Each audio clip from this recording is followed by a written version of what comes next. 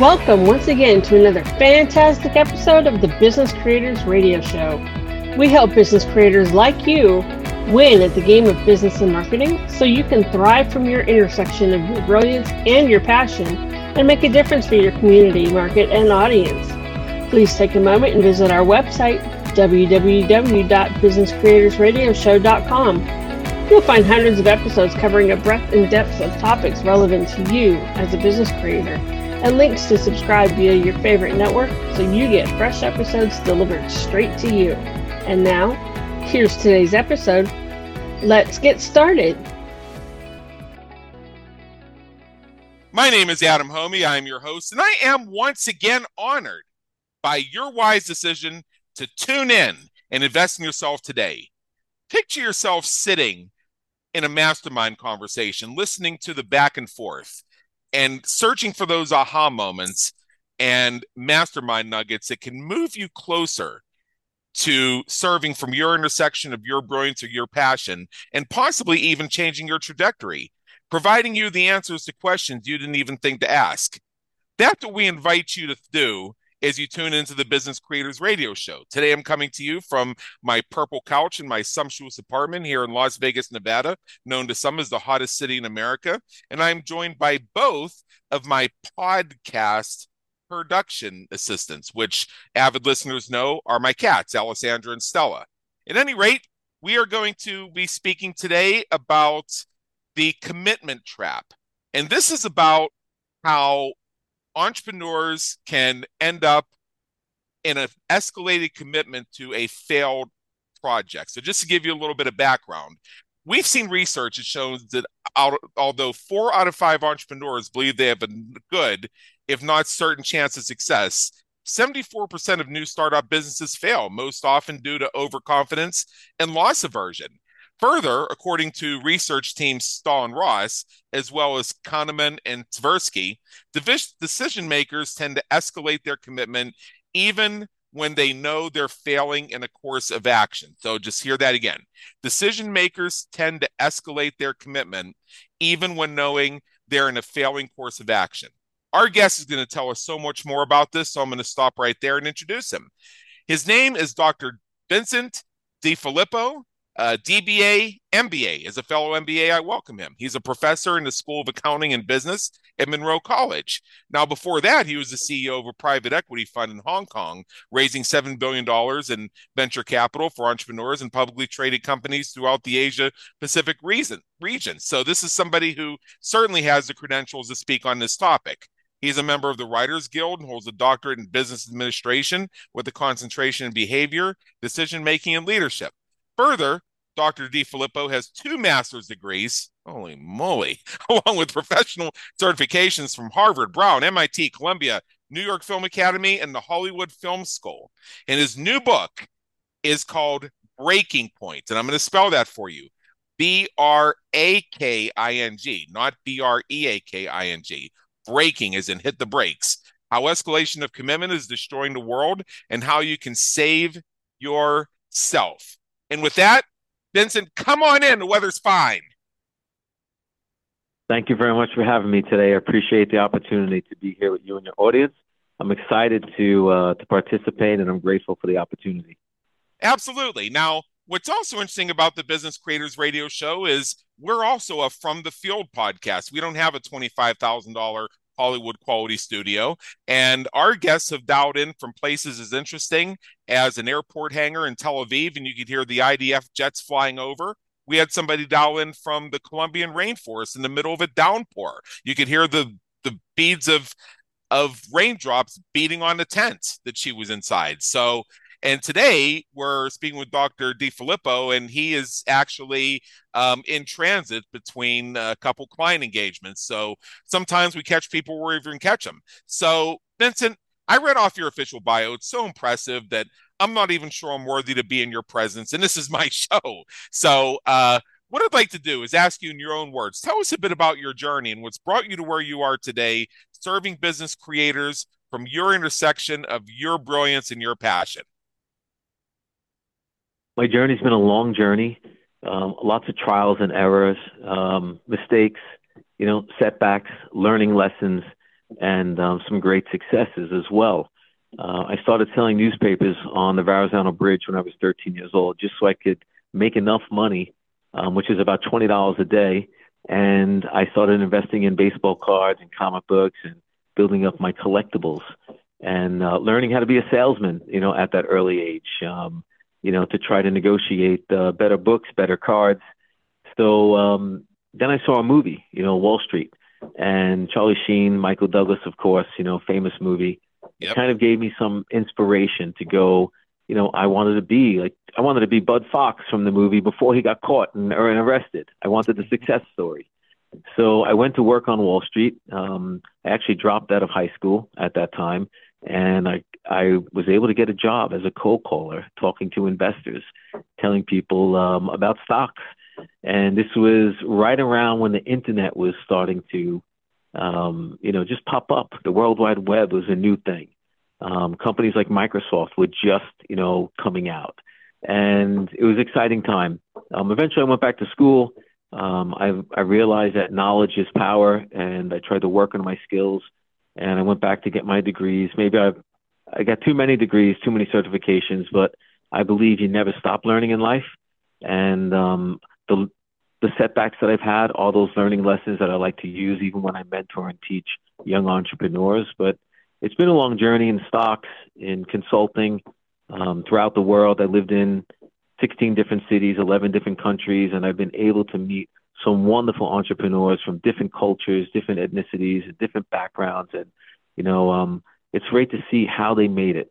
And I'm always asking people, how'd you do that? Because, you don't know everything in the world, right? But you keep on asking and keep on learning and doing the things that you're doing every day, helping young entrepreneurs and business people like myself. It's this is what it's all about. Fantastic. So, question for you is, since you mentioned Wall Street, is greed good? Depends on who you ask, but I believe greed can be a good thing if it's applied in the right context. Like, making money does not have to be a bad thing. Going to school, getting an education, starting a company, making significant capital where you can live a better quality of life. Those are good things, but you have to look at, what does the money do? It shouldn't be just about making money. Could we feed the poor? Can we educate, kids to, develop skills that they can go on and, eventually develop their own life and help their families and help their loved ones? Can we figure out a way to make money to get clean water for our 8 billion people in our world? How do we help the communities? How do we help, get a cleaner environment? Unfortunately, money is the answer to some of these initiatives, but it takes people to actually apply the effort and the money. So if greed is done in a positive way, in a good way, with integrity and honor, it could be good. But it's going to fall back on who the person is. Now, you and I have seen the movie, and it sounds to me like it made quite an imprint on you as it did on me. I've seen it maybe 30 or 40 times over the years. Me too. I see what I mean. And what I like to point out to people, and I think you probably noticed this too, is that the Gordon Gekko character did not say greed is good. He didn't say it? Are you sure? I I'm thought he was giving a positive. paper. He was talking about the paper company. He was You're right. giving. Yeah. Yeah, he did not say Wow. greed is good. Oh, wow. That's I have a to go man back. Now you've challenged me to watch the movie again. yeah, That is. that's a Mandela effect that has been exacerbated by some of the trailers they created at the time where they edited the clip. What he actually said is Oh, wow. the greed, for lack of a better word, is good. He didn't say it was good. He said, for lack of a Ah. better word, it was good, which actually kind of leads to the point that you just made, that when applied properly, the natural impulse or drive that some call greed is actually a very positive thing. It inspires us to better our best. It inspires the creation of empires. And I haven't seen how it's fixed this malfunctioning corporation called the US of A, but I mean, it's a good thought. Now, Bert, going one step further, and I cover this in my book, is if greed is not good, what is it? And by saying greed, for lack of a better word, is good, opens the possibility for a conversation. about what actually is greed and how do we apply it, and is greed even the proper name for it. So rather than making the absolute statement of greed is good, which we were taught as kids, don't be greedy. Did you ever get caught in class bringing a candy bar you weren't supposed to have? Sure. And the teacher caught you, and what'd you have to do the next day? I had to bring in enough for the whole class, actually. Exactly, because you're being taught, don't be greedy. So we're taught that greed is this bad thing. When I speak on stages, I do a personality assessment with volunteers in the audience, and one of the 25 questions I ask them in the assessment they fill out beforehand is to answer the same question I asked you: is greed good? And it's a multiple choice, and they can choose yes, no, define greed, or the three options. Wow. And I can tell you that this is not highly scientific. I haven't actually put this on spreadsheets to get an exact number, but I think about 90% of respondents choose the choose option three, which is define greed, which shows that among And that's a good point that intellectuals, you made, yeah, because we all have different lenses, right? We all have different perspectives, and we interpret words, communication, hand gestures, subtle movements in different ways. And that's a problem in our country now, because no one seems to interpret things in the right light. But, getting back to that word, greed, some people would say greed is ambition. Some people, would say that it requires hard work.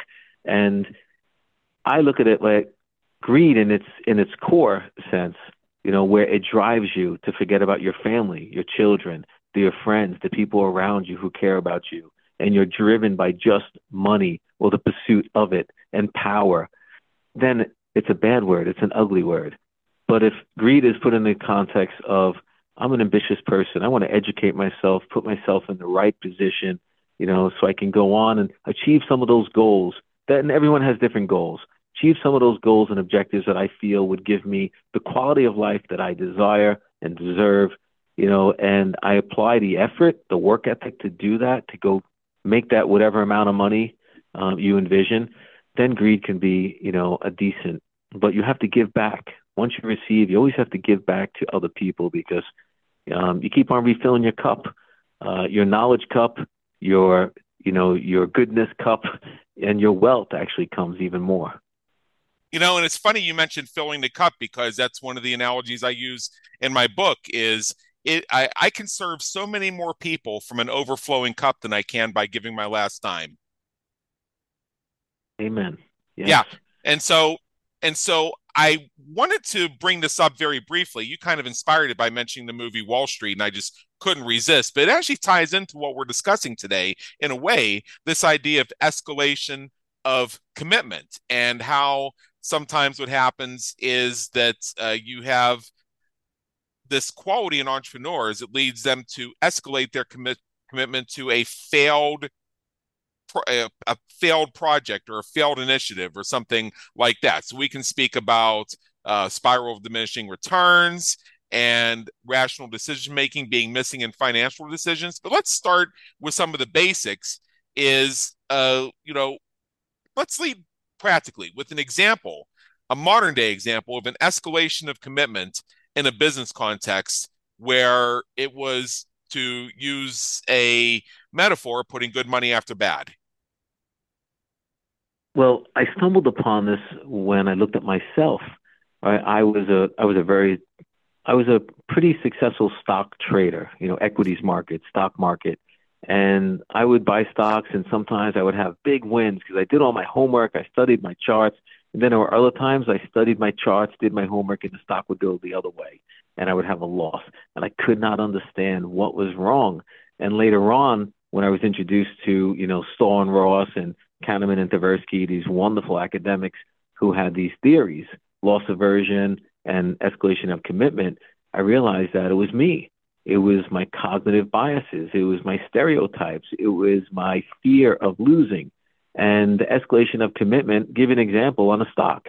Let's just, for example purposes, I bought a stock at $1.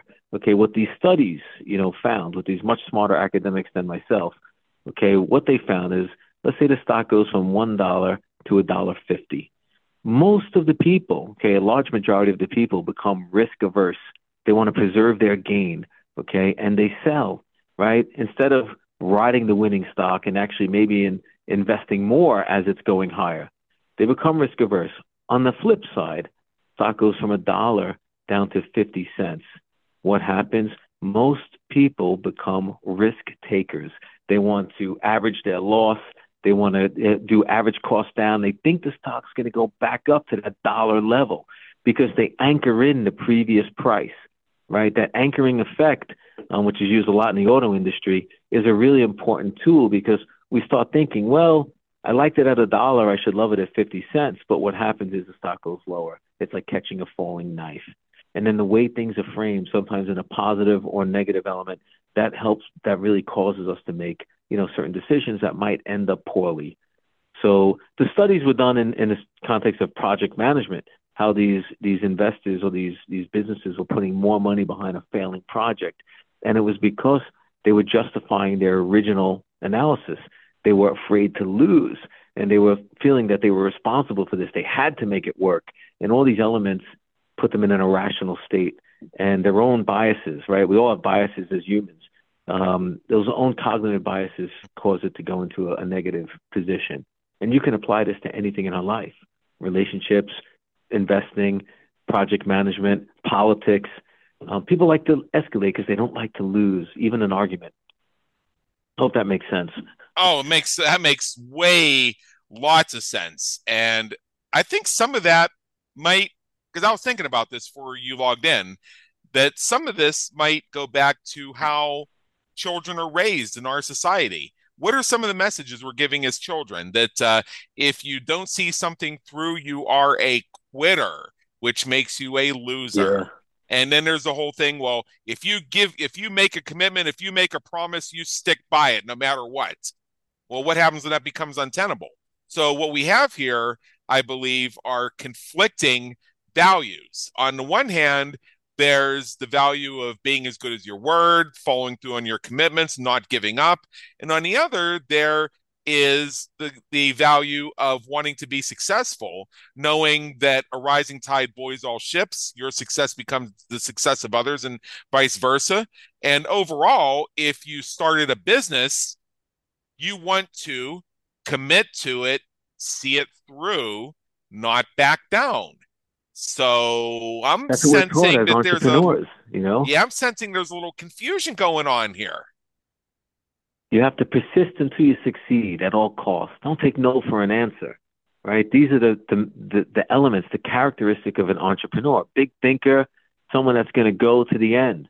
But unfortunately, what a lot of entrepreneurs or business leaders, do not see is sometimes the writing on the wall, okay? And all the cracks in the armor of a changing environment, okay? Uh-huh. Sometimes the environment's changing. We're talking about the economic environment, the global business environment, right, even our competition. So we have to continually monitor this business environment. We have to look for these changes. We have to see where are the cracks in my armor, how's the competition competing with me as far as pricing and costs and everything that they do, right? So it's challenging because as a business leader, sometimes you're wearing multiple hats. You could be administration, you could be sales, you could be marketing, you could be a CEO, you could be a janitor sometimes, changing the garbage pails because, in the beginning you're bootstrapping, right? And as you scale up, you're more focused on the bigger picture, but sometimes things slip. So you have to continually evaluate and monitor what's going on in my world, which is my business world, what's going on outside. And you have to really check back. When I started this, what were my values? What were my goals? What did the data look like? How has any of that changed? And what can I do to apply, a revision? My book kind of, maybe I'm not clear enough is, you don't have to just stop. Okay, it's over. I made a mistake. Really, sometimes you have to when it's been, enormous amounts of capital and it's just not working. But if you just stop and pause and adapt, revise your business model, maybe go with those changes in a way that can make your venture successful, it's going to be a better outcome. And if you can't find those solutions, then you may have to transition, down another path, maybe shut down the business and go in a different direction. It's hard, right? It's hard being a business owner and an entrepreneur. or a leader of any company, because there's so many variables that affect us. Yeah. So, what are some of the other red flags that businesses miss that can lead to an escalation of commitment? Like, because hindsight being 2020, et cetera, et cetera. Yeah, hindsight is 2020. We use that saying on Wall Street a lot when the stock goes, up and we missed it. Some of the red flags, like, you know, if you're not making money, okay, if you're not able to take a salary or some cash to take care of your family, and it's an ongoing thing where there's no light at the end of the tunnel, you really got to think and question yourself. Have I made the right decisions? Do I have the right team around me? Am I pricing my product or service appropriately? Has the data changed in any way from where I initially started putting this together? Have I changed as a leader and a person? Have my values changed or my objectives? Right. So we want to just make sure constantly monitoring this environment that we're in. I'm talking about our business environment. And, we also want to understand if there are things that have changed, how has this impacted my business? How's it impacted my business plan, my initial goals? Right.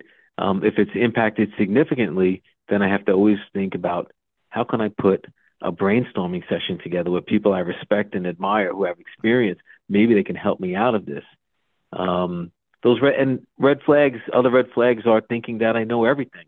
When I was a young man in my 20s, when I was in shape and had hair and I was ready to go, at that stage, I thought I knew everything. Well, I was back then you afraid did. to ask questions. Back then you did know everything. Sorry? Well, back then you did know everything. When between the ages of 18 and 25, you know everything, and then something changes. It's weird because I'll tell you, back then I had the solutions to every single problem in the world. If only these people would have listened. I'm going to use that line. I hope you don't mind. Well, I stole from somewhere too, so go right ahead. Okay, thank you. I appreciate it. But you're right. At the end of the day, what I've learned about myself and some of the other leaders I've consulted with, is we have to hold ourselves accountable, and we can't be afraid to question ourselves or ask questions of other people that have different experiences. That's why I always like to have a diverse workforce, people from all over the world, different backgrounds and experiences, different successes and setbacks. And, we get different eyeballs on the problem, right? And we brainstorm and we talk about how can we work through this together as a team, right? When I have an open mind, we can accomplish everything. But in the past, when I did not have an open mind and I thought I knew it all, that was a major red flag that I should have caught. But when you think you know it all, it's hard to catch these red flags. Yeah, and I certainly, I know when I started my business essentially started as a side hustle. I was 26 years old. Yeah, 26 years old, and I was still at that point where I basically knew it all. And 2 years later, it became a full-time gig for me. And I still went through a period for a couple years where I had all the answers to everything. And then this weird thing happened around 2008, 2009, about 4 years in. And suddenly I realized I didn't know much at all. It actually got to the point. It actually got to the point a few years later where I didn't know what I wanted to be when I grew up. Like I didn't know what business I wanted to be in. So for 3 years, I didn't even have a website to market or a service to offer. I simply kept Wow. my business going off my existing clients and hosting this podcast we're on right now, the Business Creators Radio Show, which gave me 52 new conversations per year and an opportunity to explore a lot of things. And So look at all the good ultimately, you're doing. yeah, and ironically, that journey led me to podcasting in and of itself being the vocation. So I And that's what mentioned you're meant to do, though. That was your true exactly, calling, and it came. And exactly, now you're impacting lives in a positive way. right. And that's magical because it's all going to come back to you. More you give, the more you get. You're right. You're right. So I mentioned earlier that I think it's something in how we're raised and some of the messaging we're given as children that leads us to persist in a failing pursuit. What else do we need to be aware of as far as human nature? Because I think with all of this, we're really up against human nature. So what is it about human nature that drives us to continue to persist in a failing pursuit, even if consciously we know better? That's a great question. We probably need a long a long hour conversation for that one. We got time. But when we look at ourselves, we have to understand like some people don't even understand what a cognitive bias is, right? Um, you know, we have some things in our head like when we're entrepreneurs, we maybe we put $10,000 or $20,000 into starting a business, and sometimes a lot more. We have that sunk cost fallacy, right? We put the money in, we got to get it out. We have to, we have to make this successful, right? So there's a few things that I address in my book besides loss aversion and this escalation of commitment, throwing, good money after bad. Sunk cost fallacy is a major, major problem when someone is even renovating a home, right? You bought a home, you put money into it, and then you want to sell it, but the market doesn't dictate, the sale price that you have in your mind. A person that's buying a house they don't like the color of the walls or the marble that you put, or maybe the moldings around, the windows. They have a different taste, and they don't Right. justify those costs in their mind that like you would, right? But you've put the hard work in there and the money behind it, and we have that sunk cost fallacy, and that happens in project management, in any type of investment scenario. But then, we also have attribution theory, right, where we have sometimes an exaggerated sense of our own abilities, even, right, and we get this overconfidence, and sometimes that overconfidence affects even getting feedback, right, when someone gives us a critique on our work or what we're trying to do, because we have this attribution theory, this bias. That overconfidence, it creates us, I don't want to say blinded, but we're foggy. We don't really see, the answers in front of us. And what we do with attribution theory is we try to support evidence for our own views, our own way of interpreting things, and we disregard, what everyone's telling us. If you look at an example, Enron, right, which is a big scandal in the markets, they basically they exemplify how attribution leads to escalation of commitment. He was a CEO, if the audience doesn't know, Ken Lay, CEO of National Gas Company in like 1985, I think, if I'm correct with my timing, and then eventually that became Enron. Enron, yeah. They merged with a few companies. As soon as you said Ken Lay, I knew what you were talking about. Okay, so if you look back at them, they collected and traded natural gas at much lower cost than companies that had to drill for the resource, and the profits really skyrocketed. But he attempted to implement like a similar strategy in other commodities, not just natural gas, right? And then they failed to produce profits, right? What he did in natural gas didn't work for oil or other types of commodities. So even though he had failures, like the writing was on the wall, he was unwilling to admit it. He was unwilling to admit defeat. He ignored all the internal warning signs, right? And then instead of using the usual legal accounting methods, they used unusual accounting. They hide these failed deals from investors, and ultimately the company blew up. Everyone knows the story. Ken Lay never went to jail because he passed away prior, but others went to jail and spent years and years because Ken Lay was unwilling to admit, that he had this flaw. He didn't want to lose. He believed in his own theories, his overconfidence that he can hide it and turn it around, and it didn't happen. And this happens a lot, to entrepreneurs and business leaders. Yeah, and I think, micro version of it is, and I'm thinking about this myself, is look at the recurring charges on your company's debit card every month, things you subscribe to that you haven't used in a long time that Sure you hold on to because you swear you're going to get back to it sometime soon or you're going to follow through with it. But is that realistic? So is that realistically going to happen? But see, the thing is, that if you cancel it and then want to come back later, that you might have to pay more money because you might be grandfathered in at a rate that's no longer available, or you might have to go through some induction process again, which will cost you time and money because you'd essentially be starting from scratch. And so you think, I've already gone this far into it, why quit now? But that might, as I look at it, might be the reason to quit now, because That's the loss and and aversion, and and, and right? part and So part and part of this, actually, candidly, is self-talk right now. Sometimes as a host, I yeah. end up gaining lessons from the guests and having transformations in real time. It doesn't happen very often, but this is one of them. So now I'm thinking to myself, all these things that I haven't attended, haven't used in a long time. Well, if I've been saying that for a year or two now, is that really likely to change? And of all the things I held on to for longer than I needed them, and then I canceled them, did I ever go running back? When's the first time? Tell me when the first time is. So this is a common, you're not the only one. We all have these type of dilemmas from time to time because Kahneman and Tversky they won the Nobel Prize for this loss aversion prospect theory, they call it. And depending how things are framed, positive or negative, we will persist even in the losing endeavor.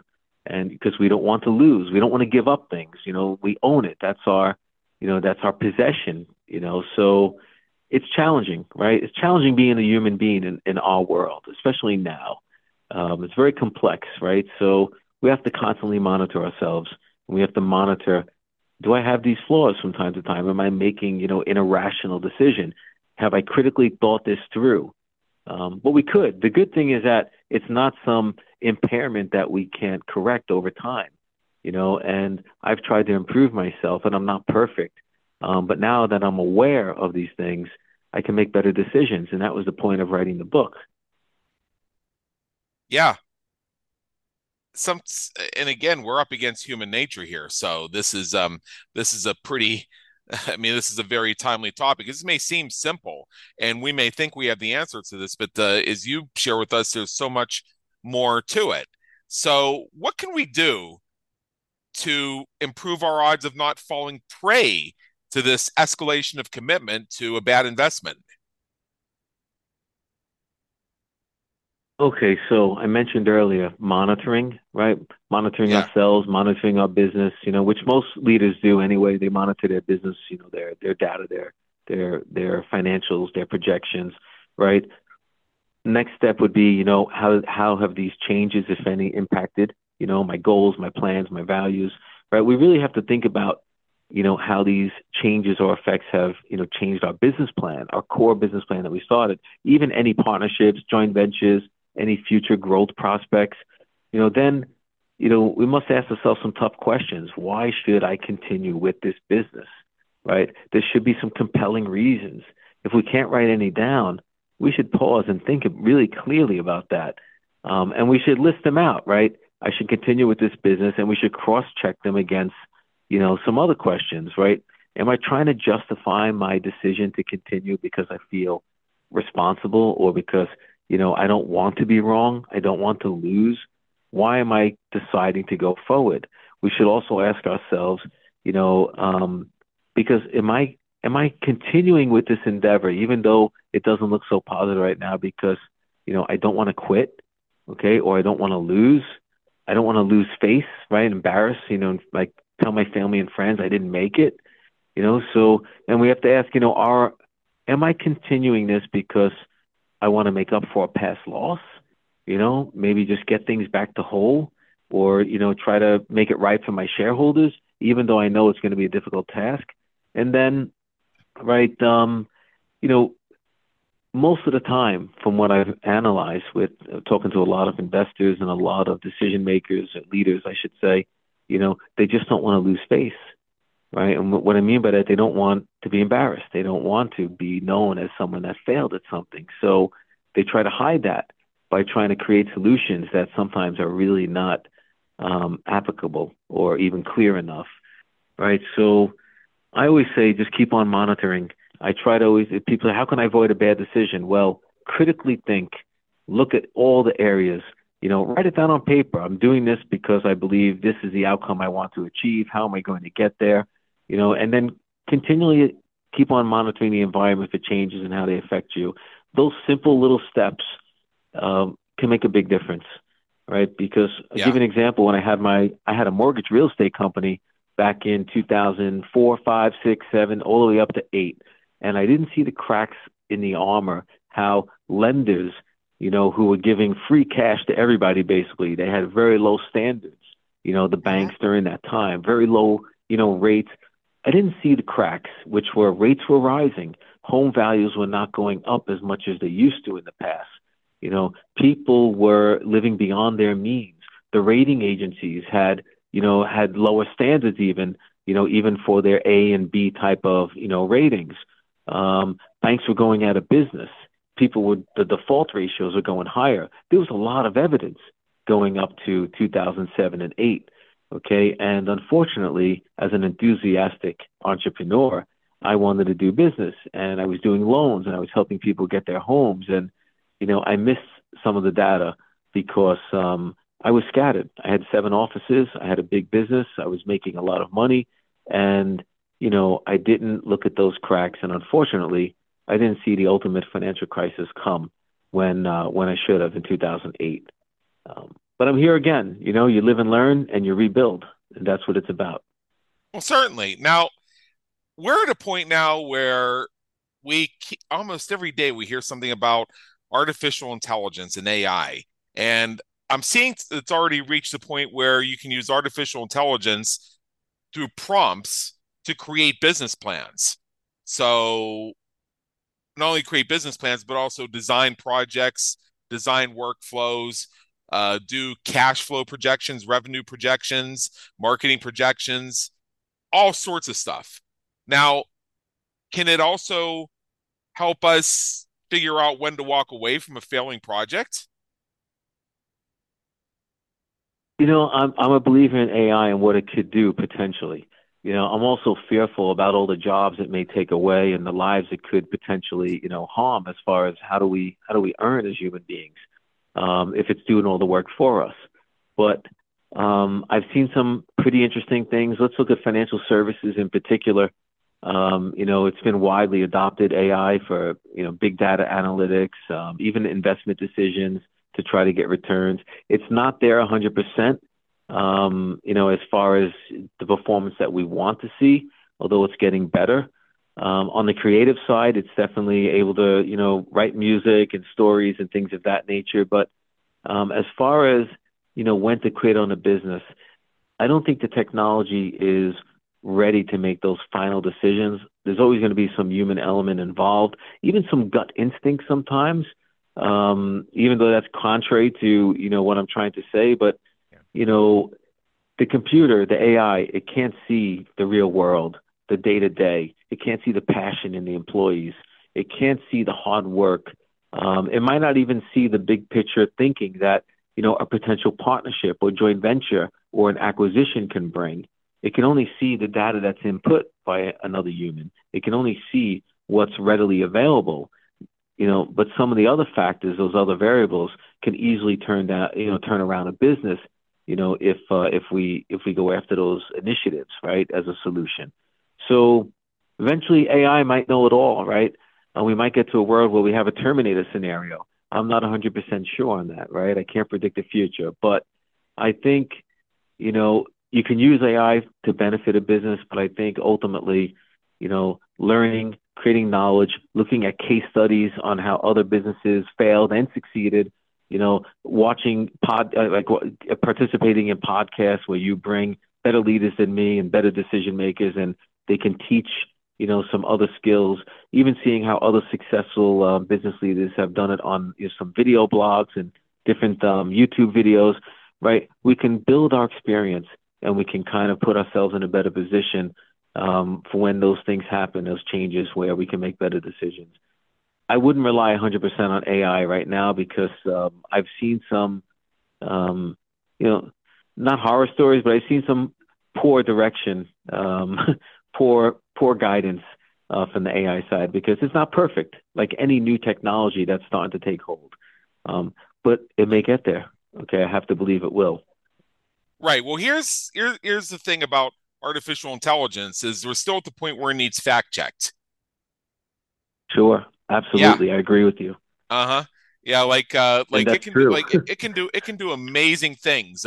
For example, just for kicks, about a month or two ago, I went to an artificial intelligence application that I use called QuickWrite, and it's specifically designed for authors, bloggers, and podcasters to generate I mean, you can actually create your entire book within a within a very short period of time, but then you have to go back and you have to fact check it and humanize it and every other thing.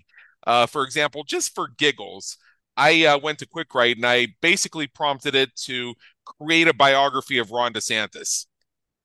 Within the first sentence, Wow. it told me that his father had been a police officer and his mother owned a bakery. Was it true?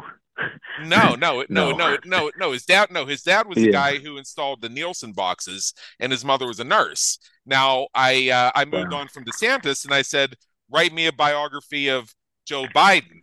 So I tried that one, and this one told me that he served in the Korean War. Oh my God. Yeah, he was. Okay. He was born in 1942. It's pretty unlikely. Wow. I want to try that just to see what it says about me. Yeah, yeah. That could be pretty interesting. I tried the one about me, and it basically pulled a biography of a top 40 performing artist. Oh wow. Yeah. Okay. So we have to bear in mind is artificial intelligence is basically pulling data that exists on the internet through search and other databases. However, it also is to a degree dependent on the efficacy of those sources and how keywords link to data, which is far from perfect and is to a degree obfuscated by some of the information that's available on websites today. So you have to keep all that in mind. So, as far as artificial intelligence, I trust it to create swipe files for me. Hmm. Okay. It'll get there eventually, but I always, if I'm a creator, a creative type, and I'm using AI to build all my content, write my books, write my music, what's left for me? Why am I even doing it? If I have to rely on, a computer to do it. Yes, I understand the efficiency of a time manager and everything else and making money, but I love the part of creating. That's why I'm in investment banking, private equity, Uh huh. building a company, creating jobs and all the wonderful things that go along with it. Um, so I'm not a big user of AI. Let's see. Right. That's my statement. That's all. Yeah, I think it's Because there are gonna too many flaws.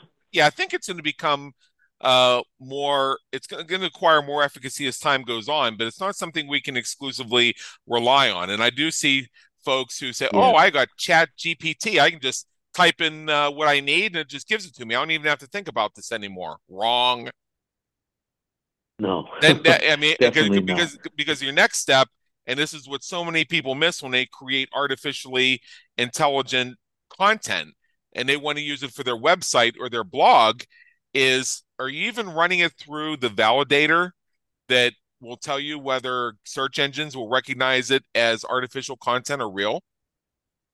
And Wow. I would have to say the majority of them are not aware that these websites that they're writing within 30 seconds or these blog posts they're writing within 45 seconds are less likely to get spidered and featured and more likely to get penalized because they Yeah. are not aware of the humanization step.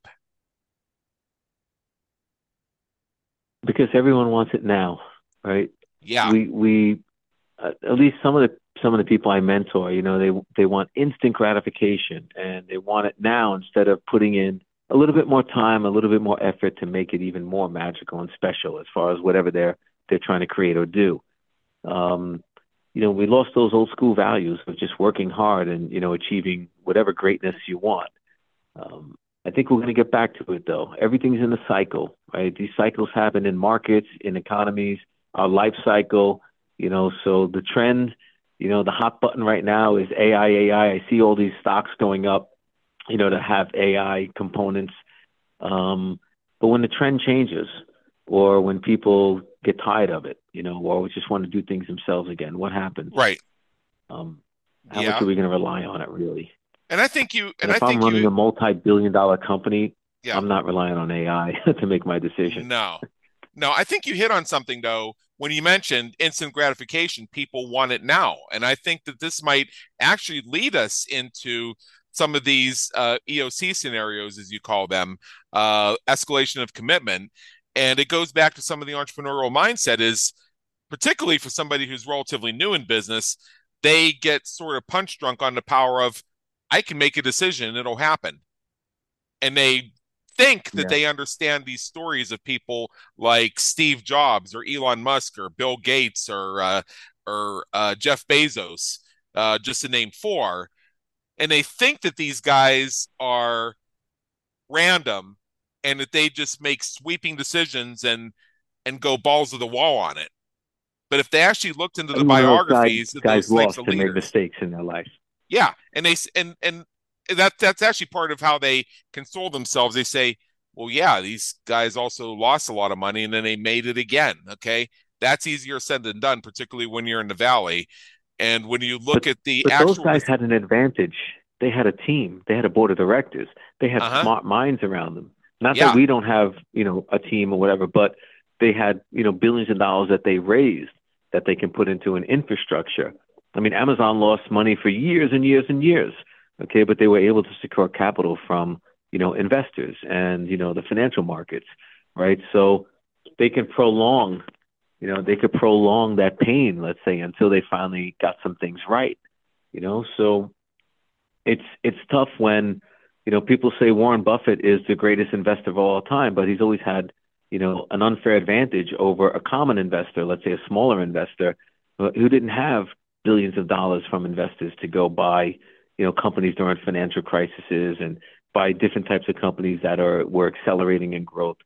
So it really is, we have to look at our own resources and capabilities, right? right, When we try to, evaluate this stuff, uh-huh. because we don't have the same resources, or we may be capable, but we definitely don't have the same resources as some of these billionaire entrepreneurs.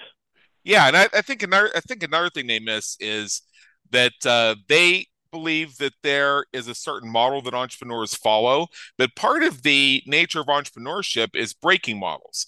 Recall in 2022 when Elon launched his takeover bid on Twitter, and through about halfway through the process, it was determined that the company was probably overvalued due to there being a lot more bots on it than had been originally forecast. And Elon tried to get out of the deal, or at least have the price reduced, and the courts wouldn't let him do it. So he had to go through with his acquisition at $54.20 per share. So anyway, he takes over the company, and what were people expecting? That he'd probably bring in a branding team to change the logo, probably make some minor edits to the company's policies and procedures, probably shift around a couple offices in the C-suite and bring in one or two of his own people. No, he freaking wrecked that place. And they called him a He's the smartest guy in the room. yeah, and then they called him a failure. But the way I was looking at it is, well, it hasn't really failed at all. It actually is doing, in my view, just fine. Elon is not afraid to lose a few billion dollars here and there. He knows what it's like to be in a situation that's not ideal, but to make the best of it. And even before the acquisition went through, I made a prediction that within 2 years that Twitter would no longer exist and some of its functionalities would be wrapped up into something completely different. That ultimately what Elon was buying was the infrastructure and the user database. Now, here's some Mm. evidence. They've already changed the name. It's now called X. It's no longer called Twitter. So already we have a name change. They have, yeah, you hear these media outlets whining that he chased off advertisers, but what's actually happened is he's brought in different advertisers and he's implemented this whole new monetization model that's based on linking advertisers to influencers and the algorithms that influencers generate. So it's actually a form of democratization. The more an influencer can create algorithmic love, and the more they can create excitement and energy on the platform that causes more users to want to log in and stay in longer, thereby increasing the lifetime value of the customer or the average usage time of a member per day, that creator gets paid more money. So he's now enlisted his own users to help him generate revenue for the model. Then there's a thing, buying the check marks, for example. Well, that's real simple. He's identifying of this user database who are the real users versus who are the ones who signed up one time to take part in some giveaway. Yeah. Because he wants to know who the real Smart. users are so he can center his data generation efforts on them to determine what's next for it. Now, I still hold to my prediction. We're almost a year into the acquisition as of our conversation. That in a year from now, the platforms we know will not exist. It will have been wrapped into something else. Let's see. I think you may be correct, and I'd like to see if that happens. Then you should definitely get an increase in your pay at that point. You need I to be cer- somewhere on like some I board. cer- I certainly should. I certainly should. So I bring this up because some might look at Elon's acquisition of Twitter, now known as X, as an escalation of commitment issue. I think part of it was that he was legally forced to go through with the deal and had to make the most of it. But I don't really know if it was escalation of commitment or more of having the flexibility to pivot and experiment. He acquired it for what, $44 billion or something like that. I mean, yeah, that's a hit, but it's not the end of his world. Well, He first, can he can look at a he can couple he of can things. he can afford to wait it out. Go ahead. A couple of things. I think that his hands were tied. I think if he could have got out of it when he realized that the picture wasn't what he initially thought, he probably would have gotten out of it. But Yeah, he went forward, okay? And if he escalated, look at how he financed it. Okay, he financed it using stock. right, Okay, stock that he held that he had over $200 billion worth of, right? So it wasn't like he took money out of his cash deposits at the bank. right, Okay, he pledged stock and took a loan against that stock and funded, the transaction, right? He used that stock as collateral basically. And stock, for all purposes, is just paper. It's electronic. Okay, it's not real. You can't just go take it, right? So the point is, he had another advantage over you and I. Let's say if we wanted to buy X, formerly Twitter. So it's really, what's the play there? I think he is going to wrap it into something else as well. I think there's a bigger strategy. He's a high level thinker, big thinker, entrepreneur. Him going forward with this type of endeavor, he was probably thinking 10 steps ahead on the chessboard. Okay. And even though he might have to pay a price that ultimately he thought was too much, he used his stock. And Tesla stock at that time, I think, was higher than it even was right now. yeah. So, you have to look at all the variables, right? What's the end game for him? Is he going to relist it, down the road, take it public, a new stock trading on the New York Stock Exchange? Is it going to be sold to another private equity fund, maybe one of his competitors? There's lots of exits he can kind of, think about as he goes forward. And Right. this is a guy that, he's an extremely intelligent person, whether you like him or not. He's a big thinker and he has the brain to go behind it. It's just not wishful thinking. Well, remember, this is a guy who, after he cashed out of PayPal, I think he got something like $20 billion when he cashed out of it.